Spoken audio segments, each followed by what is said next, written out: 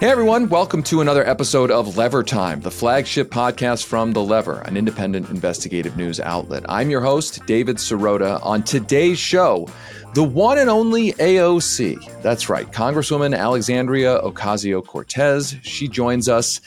In the lead up to this interview, we asked Lever readers to send in their questions for AOC, and we asked as many of them as we could. We discussed everything from her push to impeach Supreme Court Justice Clarence Thomas to what she's planning to do to try to stop the Biden administration's ongoing lurch to the right.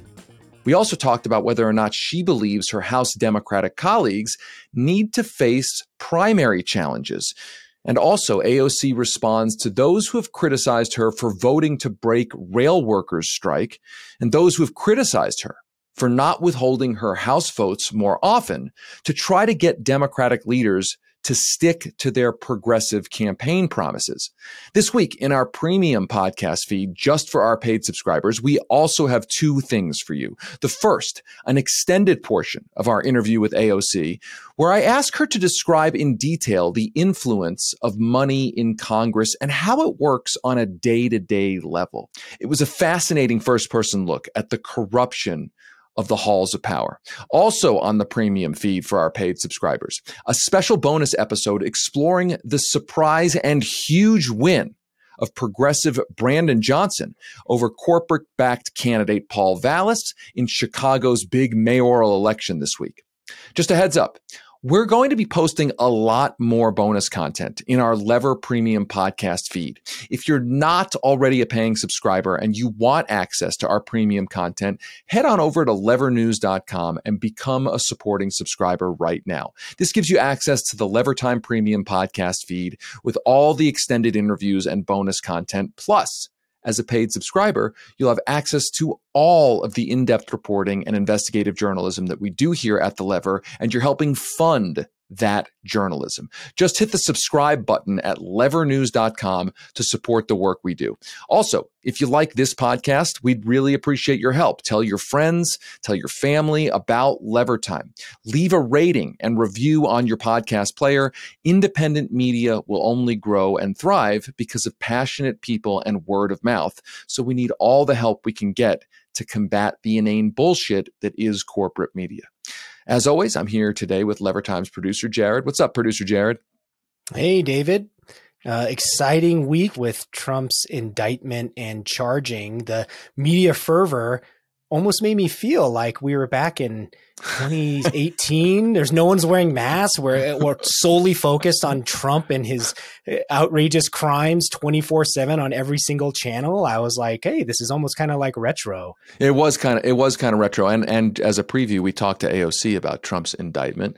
A lot of back and forth in kind of the media space. Is it good? Is it bad that Trump is being indicted? I mean, there's no love lost here for Donald Trump. And I think if he committed crimes, he needs to answer for them.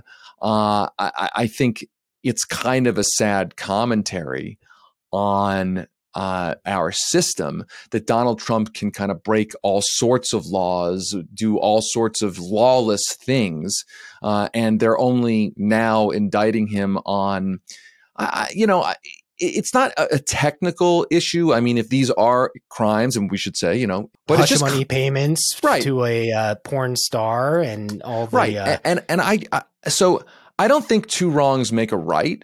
So if he's wrong here, if he's committed crimes, he deserves to be held accountable for that. But it's just kind of like that's what he's being nailed on, like that. Like I'm not saying that's. If he committed those crimes, that those aren't kind of a big deal, but it's just kind of amazing. Now listen, I know the argument is that, hey, they got Al Capone on tax evasion, right?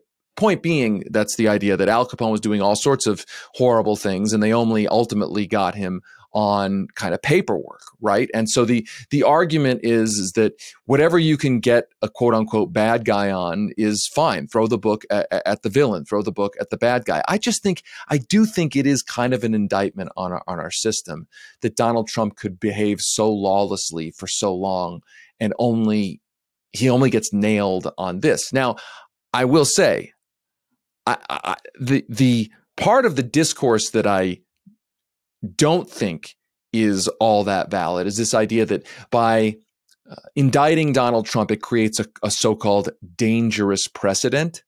This idea that, well, indicting a former president, this is the first former president ever indicted, creates a precedent where the people in government will use the criminal justice apparatus to punish their political enemies. I don't buy that, because while I understand that that has happened in other authoritarian countries, I also think you also don't want to give a get out of jail free card to presidents, right? You don't want to say just because you're president, just because we don't typically prosecute former presidents when you leave office, that you get to do whatever you want. I mean, right? Like the current system before this indictment was sort of saying that a president can do whatever they want and rest assured they'll never get prosecuted for it, right?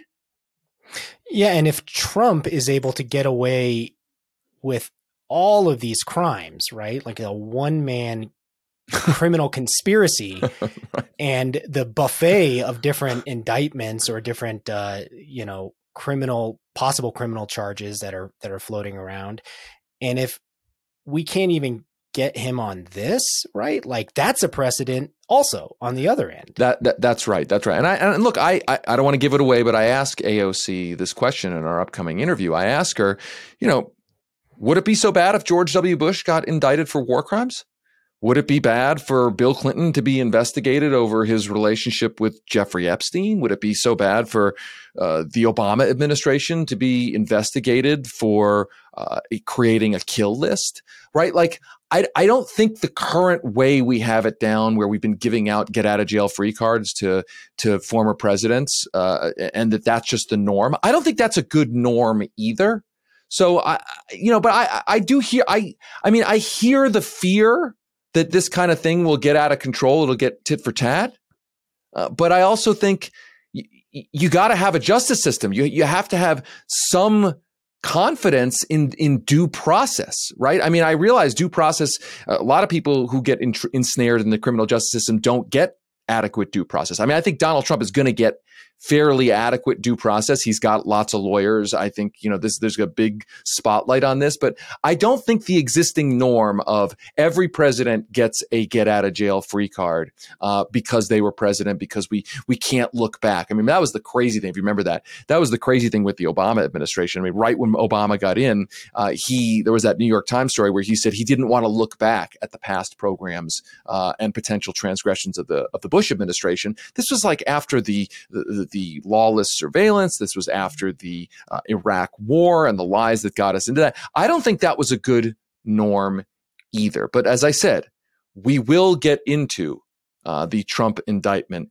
in our big interview. And that is what is coming up next, our big interview with Congresswoman Alexandria Ocasio-Cortez. But first, let's take a quick break. Welcome back to Lever Time. For our big interview today, we are joined by Congresswoman Alexandria Ocasio-Cortez, otherwise known as AOC, the Democratic lawmaker from New York. Back in 2018, AOC pulled off what I have long said is the most difficult thing to do in all of American politics: defeating an incumbent in a party primary. That kind of thing almost never, ever, ever, ever happens.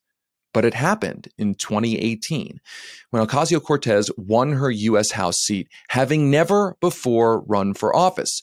She's since become one of the most famous and one of the most controversial members of Congress. Before this interview, we asked Lever readers to send in their questions. So a big thank you to everyone who did. We tried to get to as many of your questions as we could. In fact, most of the questions I asked were amalgams of the questions everyone emailed us. So thanks again for that. With the 2024 election cycle coming up, we asked AOC about what progressive lawmakers and candidates can do to overcome huge outside spending that has overwhelmed these party primaries, most often on behalf of corporate candidates. I also asked AOC to share her thoughts on how the Medicare for All movement seems, at least for now, to have stalled, and why healthcare is no longer an issue for Democrats. Where did the healthcare issue go? Additionally, AOC talked about the climate crisis and also how pervasive and powerful the money is in Congress. There was a lot of talk about money. And she addressed the disillusionment felt by many people who think neither of the major parties cares about them. Congresswoman, thanks so much for being with us. Of course. Thanks for having me. So I want to start with some breaking news. Just before we're talking today, ProPublica breaks open the story of Clarence Thomas accepting luxury private jet and yacht trips from a billionaire Republican donor. It sounds like something out of a cartoon, a caricature of corruption. It's a story that seems to encapsulate all of the Supreme Court corruption that everyone kind of senses, but now it's like right out in the open. And you're calling for Clarence Thomas's impeachment. So the first question I have is, are you going to draft those articles of impeachment? And do you expect to have the support of many, if not most, of the House Democratic caucus? I mean, listen, I think this is an emergency. I think that this is a crisis. I think we've had a crisis for some time on the Supreme Court. And so to get to the heart of your question, Congress is out of session for the next week. So that does give Democrats sometimes some time to strategize. And the way I feel about it is that I do think articles need to be introduced. If we decide strategically that the actual author of those articles and who introduces them may not be me, that's fine. I will support impeachment. But I just think that if no one's going to introduce it, I would certainly be open to doing so and drafting them myself. I think this is gone far, far beyond any sort of acceptable standard in any democracy, let alone an American democracy. So let's turn to the 2024 election. We're going to talk about politics, then we'll talk about Congress. Let's start with the 2024 election, even though we just got done the 2022 election. Yeah. You won office through a contested Democratic primary, one in which very few pundits and party operatives said you even had a chance to win.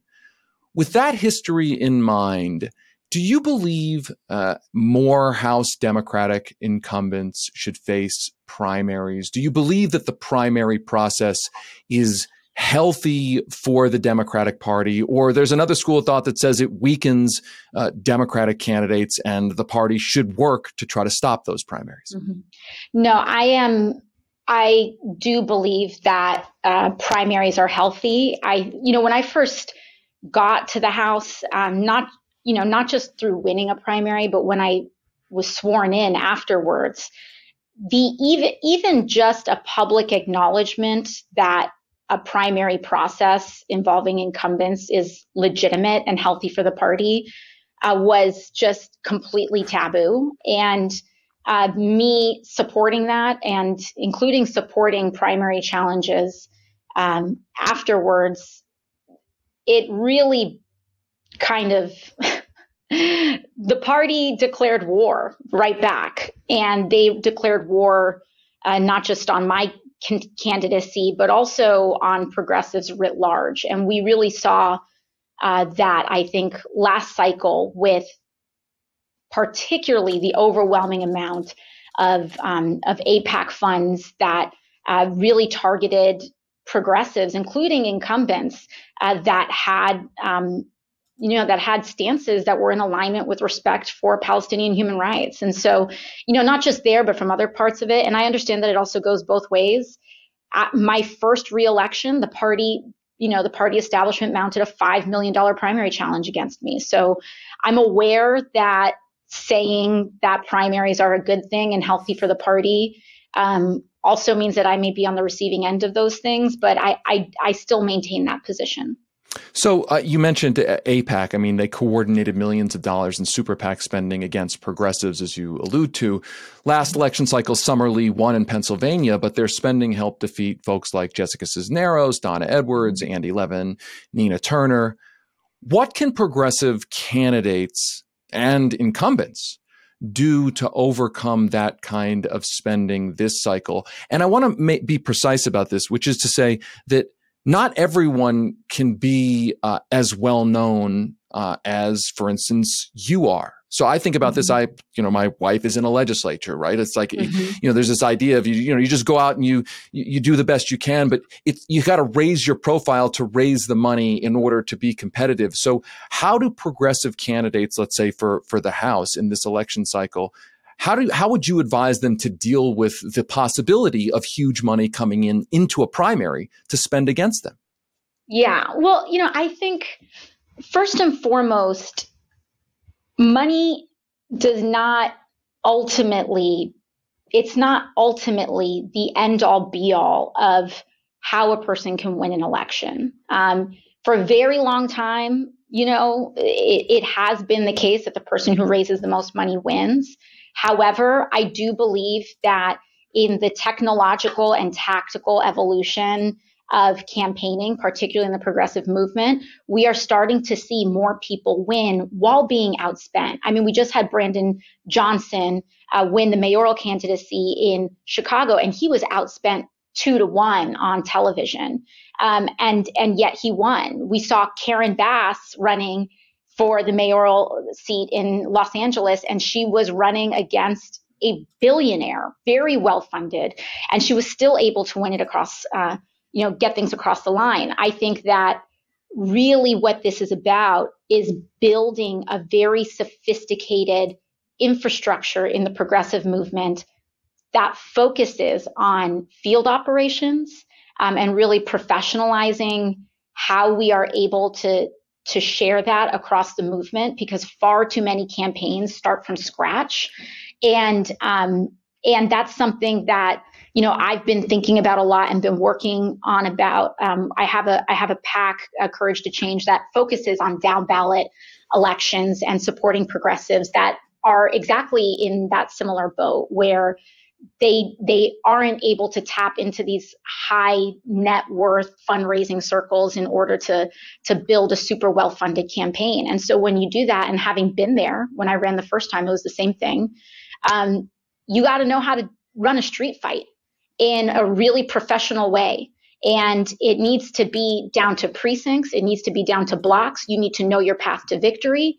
And this can't just be about like a post and pray approach. We need to know what we are doing. And thankfully, I think that there's been a lot of progress in that respect, but it is something that must be an ongoing commitment and project. So let's turn to Congress, the White House, and the like. In the last few months, President Biden and his administration have broken rail workers' strike. They repealed Washington, D.C.'s criminal justice reforms. They rejected a petition to lower the price of a major cancer drug and authorized a huge fossil fuel drilling project in Alaska. What are you and other progressives in the House planning to do about this move to the right? And speaking of primaries, do you believe it would be healthy for him in his reelection bid to face a primary? Well, with respect to primaries, like as you mentioned earlier, and I have always stated that I will never be a person that says there should not be a primary. I just feel like because of the way that I got to Congress, it would be deeply hypocritical for me to ever be against the existence of a primary process for a candidacy. I mean, it just on principle, that is where I stand. I do believe that some of the latest developments coming from the Biden administration are highly concerning, increasingly concerning. And this is also not just from an ideological perspective, not just from a substance perspective, which is the most important, but also from a political perspective. I think it is extremely risky and very perilous should the Biden administration forget who it was that actually put him over the top. And when you look at the places, not just abstract levels of turnout, not just where numbers came from, but the places, these swing places that gave Joe Biden the edge on an electoral count victory, it was young people that won him this election, communities of color, high turnout areas, and this lurch to the right in a time, mind you, when the right is scrambling and kind of lost in the desert on how to even win an election at this point after these stunning losses, I think is a profound miscalculation. And it is one that actually, it is quite dangerous. And so as far as pushing back, I think that the pushback on the Biden administration's authorization of the Willow Project has been very encouraging. I think it is important. We saw Biden's approval ratings dip for the first time in a significant way, and recently, and I believe it was after the approval of the Willow Project and some of these decisions to lurch to the right that have contributed to that. And so I think what we really need right now is having that continued outside vocal organizing that allows us, when we are approaching the administration, to say, this is why this is happening, that we can pull and point to grassroots movements that are telling that story as our evidence, right? Because if we just kind of come up with that abstract claim, they're just going to think that it's conjecture, that this is just our subject. Of course, you're going to say that this is what you already believe. But so, I think it just emphasizes the importance of that grassroots organizing, because it gives us really the ammunition and the evidence to really tell the story about why this is important. And I do believe that the Biden administration historically, particularly under Chief of Staff Ron Klain, understood that. I do believe that they do not take for granted the role of young people and the role of progressive turnout in their 2020 victory. The key is maintaining the boundary and letting them know that this is not something to be taken for granted. So speaking of that, and I should mention, our readers send in questions. A lot of these questions are an amalgam of their questions. The Squad has been billed as a block of votes that hold the Democratic caucus and the Biden administration accountable, and to create that boundary. At one point, you had said, and this I think is a quote, in any other country, Joe Biden and I would not be in the same party, which I think is a commentary on the way our country's politics are set up. However, you, for instance, have voted 91% of the time with the Biden administration. That includes votes on the rail workers' strike, the spending, I think it was $40 billion on the Ukraine war, billions of dollars to microchip companies that have been criticized for using the cash to do buybacks. You and a group of progressives also didn't withhold your vote on the American Rescue Plan when the Biden administration kind of abandoned the minimum wage. So the question is, how can you hold your party accountable or create that boundary with the Biden administration when you and progressives in the Congress are oftentimes voting for what the party leadership wants and not, or very rarely, sometimes, but rarely holding out your vote when the party really, really needs it? Mm-hmm. So, I want to address kind of two parts of that question. I'll get to some of those specific votes. But I do want to emphasize that, as you mentioned, there are times where we do break with the party. For example, on Build Back Better, that was a year-long war for sure that we had inside our party. And listen, there were moments where in the lead up to that Build Back Better and bipartisan infrastructure vote, where the President of the United States was on the speakerphone with us saying, you need to do this. And we said, how are you going to the pretense that the president had on this is vote for Biff and trust me, I will get Build Back Better across the line. And right there with us facing the president, we're saying respectfully, this is not about, and the framing here to give a window into how the internal politics of the party works is, do you trust us or not? Do you trust this leadership? And you have to tell this person, right? This is like, this is the, Speaker Pelosi, President of the United States, the Vice President, you have members of the cabinet, and they use kind of like a collective environment. This is not a private conversation. It's almost like an invitation to try to say in front of everybody, and that challenge, and to stand up to the speaker and to the president and say, this is not a matter of trust at all. This is a matter of votes. And it's not that I don't trust you, it's that I don't trust Joe Manchin. And I don't know if I trust anybody to be able to bring consistency out of a person who does not have any. But all of that is to say is that I think that some of these votes also speak to that progressive infrastructure that we're talking about.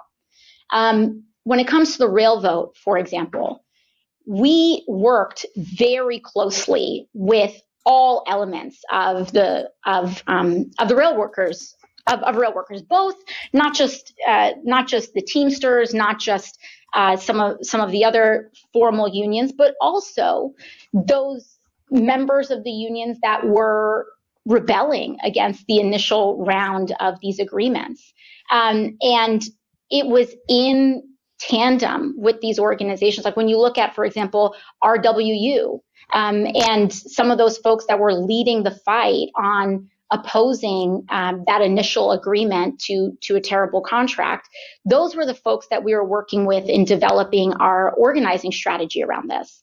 And it was in following, the actual rail workers lead, both on both camps. This was not just about choosing traditional union leadership, but also that rank and file grassroots leadership, that we tried to determine our strategy, that we worked with Senator Sanders and we worked with many others saying, how do you all want us to proceed? And the initial push was to rubber stamp this agreement with no attempt at getting paid leave. And procedurally, what we were asked to do by that rank and file is to get us a paid leave vote.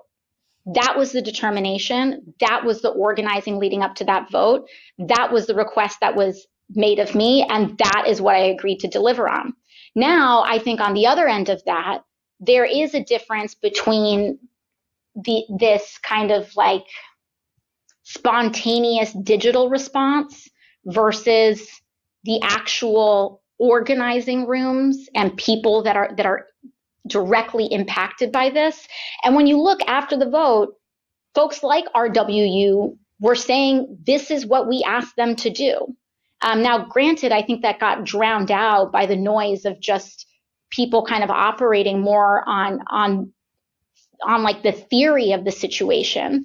But I think ultimately there are moments where there are going to be internal disagreements about strategy. It is so important, especially among the left, that we develop a discernment between when there are differences in strategy. Sometimes they are intense and sometimes they are rigorous and vigorous disagreements versus equating that difference in strategy with somehow a 180 change in commitment to our vision and our principles. And trust me, there is so much money and so much interest invested in sowing chaos on the left. And I think there is a moment where we have to realize that the same tools that are good for us, the development of and the way that we can use the internet to bypass some of the traditional structures that have gatekept our media, gatekept our political organizing, et cetera. These are still algorithms owned by billionaires that want to incentivize internal conflict. And they do. And I do believe that there are times where we have fallen for it. That being said, that criticism is fair and that's okay. But many of these votes, what I think, like if I were to ask for something, what we need is that a lot of times this organizing and reaction happens after a vote.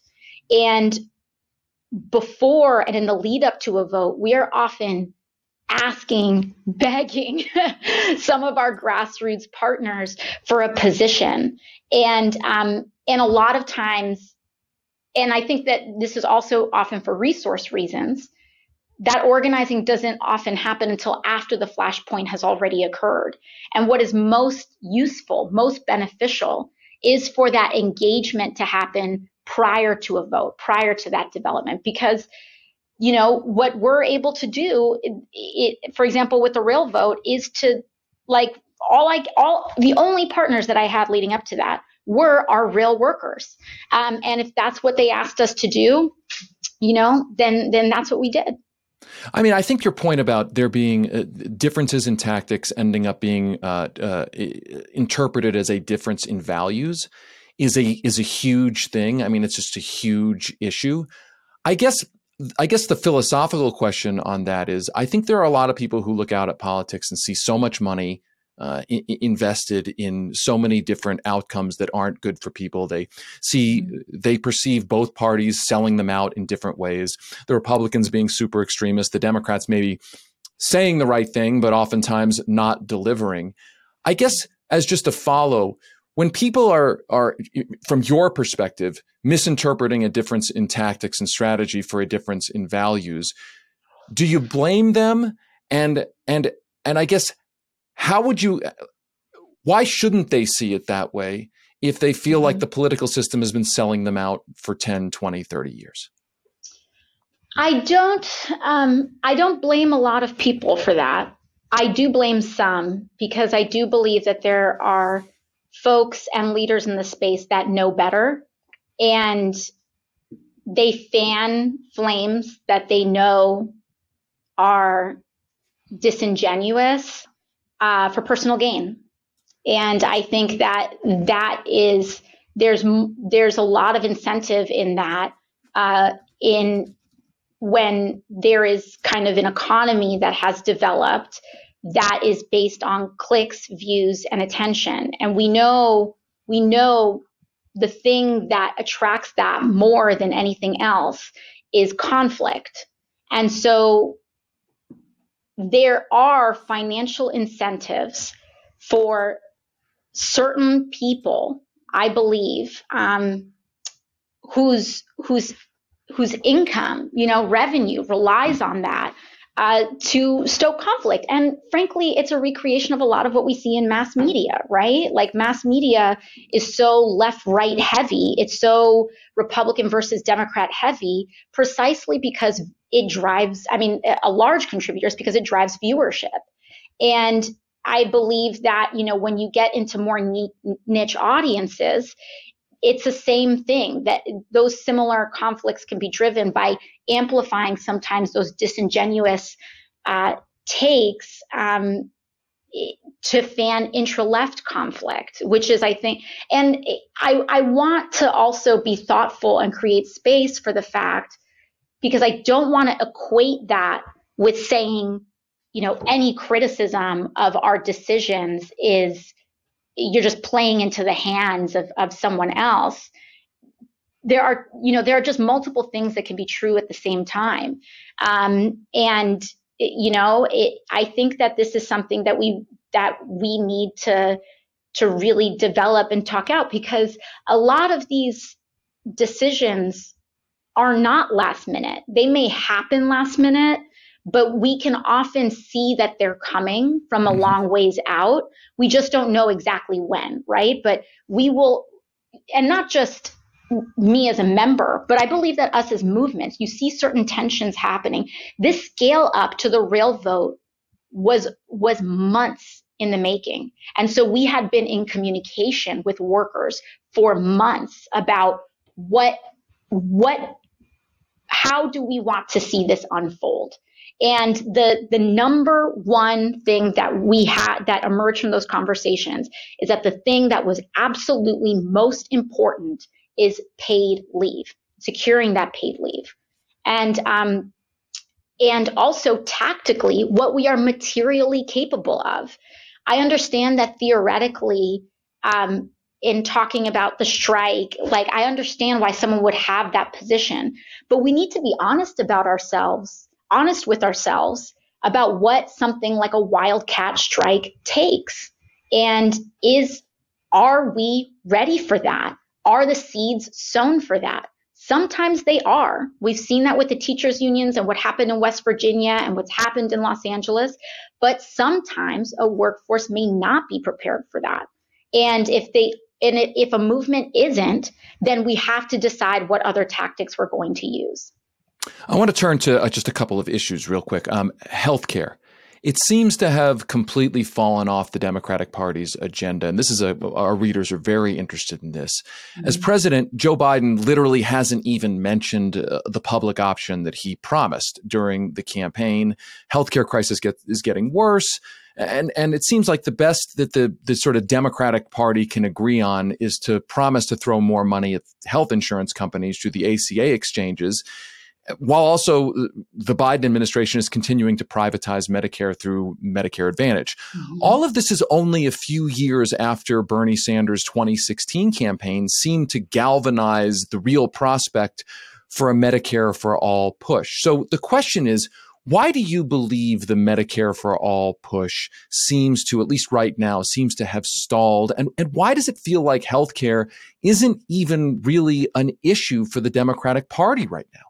Yeah, I mean, I do think that I do think that the power of the insurance lobby is so incredibly powerful. You know, if I had to think about like the top, it would probably be fossil fuels potentially, but pharma and insurance is way up there. And I also believe that big pharma and also the insurance companies have a broader number of members that can be influenced by them. You know, with big oil, it's predominantly Republicans and then a chunk of certain Democrats. But with insurance, I think it's much more broad across both parties. And so I think there's a couple of things. I think that when Bernie ran on Medicare for All in 2016, it created an enormous amount of electoral fervor that led a lot of members to co-sponsor Medicare for All. But I do believe that when push comes to shove, the number of people that are willing to really fight for Medicare for All is probably less than the number of co-sponsors on that bill. And frankly, even if we had a floor vote on it, because of the lack of prospects in the Senate, I also think there would be a lot of disingenuous votes for it when people know that it's going to a graveyard. And so I do believe that we are approaching an interesting political window. We just saw an unprecedented and generational shift, once in a generation shift, at least once in the last generation, in leadership of the Democratic Party, particularly in the House. And I think it was pretty well known that where Pelosi's position on this was. She, I believe, has a very strong record about trying to strengthen the ACA, but also through expanding those, what ultimately is the subsidies to insurance. And so, so the question for us is, I think, going back and putting that pressure, whether it's through primaries or whether it's through putting that pressure on every member of the Democratic caucus to go on record on Medicare for All, that I think is where we are at. I also agree. I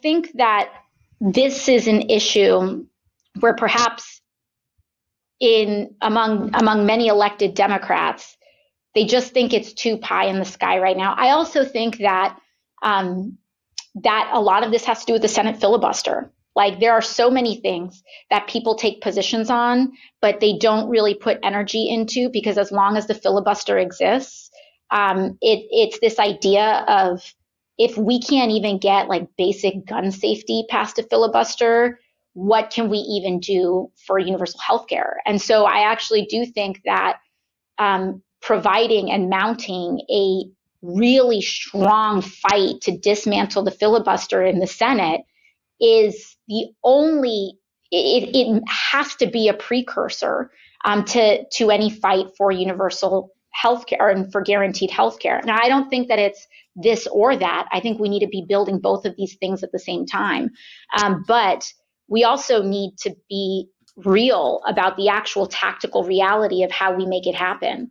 And we can't make anything happen unless we can unless we can elect 10 more Democrats to the Senate or dismantle the filibuster, and 10 more Medicare for all and keep the entire caucus. Like, that to me seems far less realistic than actually pressuring the party to dismantle the filibuster.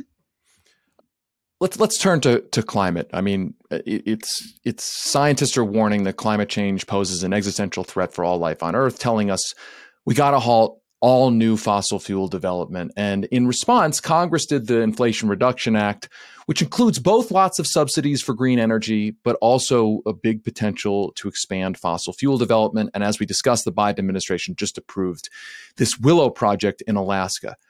Looking back on the last 2 years on the whole, has the Democratic Party helped the fight against climate change, or has it made the problem worse? And has it taken the problem as seriously enough as it deserves to be taken? So when it comes to climate, I want to kind of talk about with this question about the party overall. I'm a major critic of the party that I am a part of. And so like I can speak to, I think the Biden administration has been very disappointing on climate. We have seen both in the first 25 months of the Trump presidency versus the first 25 months of the Biden presidency. Biden has authorized more fossil fuel permits and I believe projects. And so, even just in the brass tacks of it, this is a serious issue on that the Biden administration, I think is failing on, also with immigration as well, but that's a separate conversation. However, it's this duality of multiple things being true at the same time. The IRA, the Inflation Reduction Act, and the climate provisions in it is both the biggest action in American history, with these substantive, really structural shifts that will, I believe, unlock significant developments on climate, clean energy, and other types of infrastructure. But we are also, compared to the science of the situation, it is both the biggest thing we've ever done and also still not enough. But that being said, I don't think that this fight is going to happen in one fell swoop, in one piece of legislation. And I think it's going to take several major knockout victories, but we have accomplished one of them. I do think that we're going to see a lot of the benefits of that. But this is an infrastructure investment, which takes time to build that out and create those jobs. Now, that being said, I think the Biden administration deserves very much so criticism on their authorization of fossil fuel projects like the Willow project. But ultimately, I do think that between this and it also very much ties to the geopolitical decisions that we have to make. So much of it revolves around fossil fuels scarcity and energy policy globally. I was just in Japan last month, and so many of the geopolitical decisions that these countries have to make have to do with their energy supply and have to do with the realities that they need to contend with. And if we do not lead on this, on accelerating a shift to renewables, we are going to contend with some major issues domestically and internationally. Okay, I got two more questions for you. The first of the last two questions, I want to briefly go to the Trump impeachment. Democrats seem very excited about the indictment. I said Trump impeachment, I meant indictment. They seem very excited about the indictment of Donald Trump. There's some folks who are concerned that allowing this indictment to go forward kind of creates a situation where we create a precedent where people's political enemies, once they take power, will then indict past presidents. I'm curious where you come down on that. And I want to, the way I'm kind of trying to think through this, some questions that come to mind, like, should George W. Bush be indicted for the war crimes in Iraq? Should Barack Obama be indicted for creating an extra legal kill list that targeted and murdered American citizens? Should Bill Clinton be criminally investigated over his dealings with Jeffrey Epstein? Like, where do you come down in thinking about all of that? Well, if the conversation is about precedent, it is important to look at the actual details of the situation. Donald Trump was indicted in New York for New York violations of New York law, violations of New York business law. And these were crimes that are alleged to have occurred in and around the state of New York. And so, like, when we're actually looking at the details of the situation and the precedent of the situation, and not only that, but there were also many counts of it, right? And so, I think that I believe that a lack of due process, when there is just like flagrant evidence that this person did this thing, we are talking about due process. We are talking about prosecutorial standards. It's not a political debate, right? This is about gaining evidence if an event occurred or not that clearly violated statute. I think that regardless of party, if someone is covering up hush, and we have seen this, we have seen both Democrats and Republicans go to jail. We've seen this happen to governors. We have seen this happen in many instances and cases. And so, when it comes to some of these other allegations, that also becomes a question of jurisdiction, right? I think there's a reason why these charges did not come from the DOJ. And that is because I believe that the DOJ, it does have and very heavily weigh those types of considerations and what the implications are, no less because they are part of a federal and executive administration, right? And as much as we, discuss independence, and I think in an optimal system that independence should exist, at the end of the day, there are implications, as you mentioned, to doing that. And so, I think we have seen the DOJ never really act on anything in that respect, because that bar on federal charges is so high and so precedent setting. But, that is also to say, Trump is also, there are ongoing investigations in the state of Georgia regarding Georgia law and other places. And so I think that, listen, if there's clear evidence for a crime, there is that precedent there. I do believe that the bar should be high. I don't think that we should be, knee-jerk pursuing. We should not be pursuing political agenda on this, but that also doesn't equate to immunity either. And where that line is drawn is a delicate one. But I do think that in the case of Donald Trump, it was just we're talking about a guy who incited a terrorist attack on the U.S. Capitol and has to date experienced no consequences for it. I think that the bar has been met. Okay, final question for you comes. Okay, this is where the free version of our podcast ends. But for our paid subscribers, you also get our bonus segment, which is the rest of this interview with AOC, specifically the part of the interview where she gives us an inside look at exactly how powerful money is in Congress. She takes us inside the halls of power to explain how big money operates on a granular, day-to-day level in Washington, and how it affects lawmakers on a deep psychological level. If you're a paying subscriber, you have that bonus segment in your premium feed right now. If you are not yet a paying subscriber and you want to hear that bonus segment and all of our bonus segments, go become a subscriber at levernews.com. That gives you access to our premium podcast feed. So that's it for today's show. One last favor, please be sure. to like, subscribe, and write a review for Lever Time on your favorite podcast app. And make sure to head over to levernews.com and check out all of the terrific reporting our team has been doing. Until next time, I'm David Sirota. Rock the boat. The Lever Time podcast is a production of The Lever and the Lever Podcast Network. It's hosted by me, David Sirota. Our lead producer is Jared Jakang Mayer, and our editor is Dennis Golan. You can find all of our past episodes at levertimepod.com or on all of the major podcast players.